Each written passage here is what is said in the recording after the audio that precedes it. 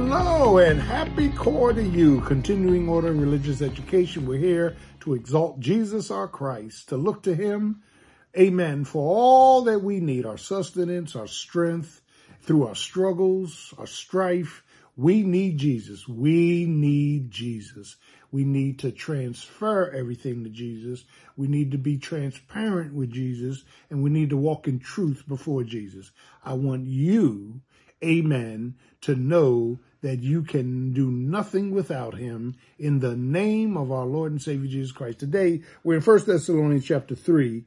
There's a clause here that's very, very interesting. Paul is writing to this commendable church. First of all, let me say it's a commendable church. He commends them in chapter 1 for their work of faith. Remember we dealt with that faith is work. For you to believe God takes work. It's not going to come easy. It's not always going to be received easy. Sunday we dealt with Joshua going in with faith and then focus. Amen. Fight, fortitude, and fortune. Remember that? And the fact of the matter is, there will be days in your life where faith is going to be tough. You're going to have to fight to keep the faith. You're going to have to fight to believe in God. You're going to have to fight to be still before God. And so he commends them for their work of faith, their labor of love. And they were known for their love for God and for one another. Jesus said, the world will know you're my disciples by the love you show for one another. So they were known for their work of love, their work of faith, their labor of love, and their steadfastness or perseverance and hope. They never lost their hope. And we can't lose our hope.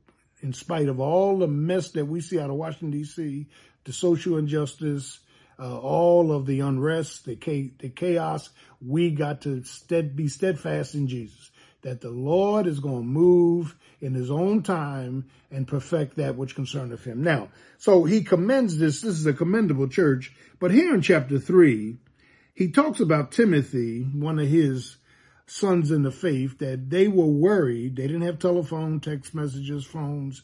They were worried about their faith. So they sent Timothy, and Timothy brought back a good report. And Paul says that he was satisfied with the report.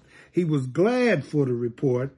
But then Paul talks about in verse 4 of chapter 3 of 1 Thessalonians, for verily, when we were with you, we told you before that we should suffer tribulation. Now let's stop, pause, and part. The life of a believer is truth, transference, trust, and tribulation. Tribulation is part of our walk. In this world, Jesus said, you will have tribulations, but be of good cheer. I've overcome the world. Tribulation is something that every believer must go through, endure, pray through, live through, work through, believe through. Tribulations won't stop. And there are some churches that preach that tribulations won't stop. As sure as we are alive, you're either in trouble this morning, just coming out of trouble, getting ready to go into trouble. And trouble is universal, and we need to understand, we need to have a mindset for warfare, for trouble, for tribulations. So Paul says that he had told you before that we should suffer tribulations, even, listen, as it came to pass, and ye know, for this cause, when we could no longer forbear, I sent to know your faith, lest by, listen to this, some means, the tempter, talking about Satan now, the tempter have tempted you, and our labor be in vain. That is, we are fighting to keep the faith. We are fighting to maintain love. We are fighting to have a steadfast hope, but we're also fighting to counter Satan. Satan is at work, and he wants to overthrow the faith of the redeemed. He wants to stop them from believing. He wants to hinder how they walk, hinder their whole theological approach. And so Paul says in verse 5, and this is my text, for this cause. For what cause? What was the last thing mentioned in the text? Contextually, that the tempter would come to overthrow your faith. So Paul says, for this cause, since the tempter's going to come, since the tempter's going to be about his work, since the tempter wants to overthrow what you believe, since the tempter wants to disrupt your thinking processes, since the tempter wants to get inside of your emotions and your psychological makeup, he said, for this cause, he says, hallelujah, when I could no longer forbear. And he says in verse 4, I told you before that you should suffer tribulation. Now watch the extension of this.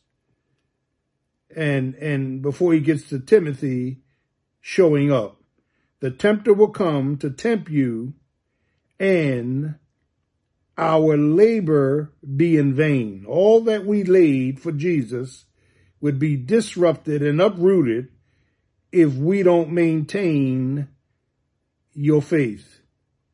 And so Paul is saying that the tempter, verse 5, would come, the tempter would overthrow your faith. The tempter would tempt you to not be satisfied with the Lord's sufficiency. The tempter will come to make you think you're missing out on something. And Paul says later on in verse 10, we're praying night and day exceedingly, that we might see your face. Paul was concerned about what the tempter would do. Amen. And they prayed against the tempter. We have to learn to pray against the devil. We got to learn to understand the word of God and pray against some of the routes, some of the things that the tempter would want to do in disrupting and overthrowing and discouraging your belief system. God is not showing us everything. God is not writing everything on the wall. God is not sending us emails. Some things God will be silent on, and we just have to trust him with a quiet trust. Lord, you're working it out. I'm thanking God I'm thanking you, Lord, for working it out.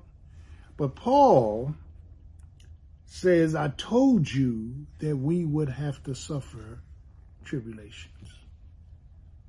So as you examine your life, what tribulations are you going through that are common to all believers? Think about it. Worry, fret, feigning, lack of faith, lack of finances, children who may be wayward. Think about all the ways that Satan comes in to disrupt our peace. And he can disrupt our peace by pinpointing things that may be important to us, but not the priority. Changing our minds, changing our attention, moving us from one angle to another. All that is Satan's repertoire. So since Paul said, I told you that you would be tried through tribulations, let's start praying that God would give us his presence, peace, and power in the midst of our tribulations.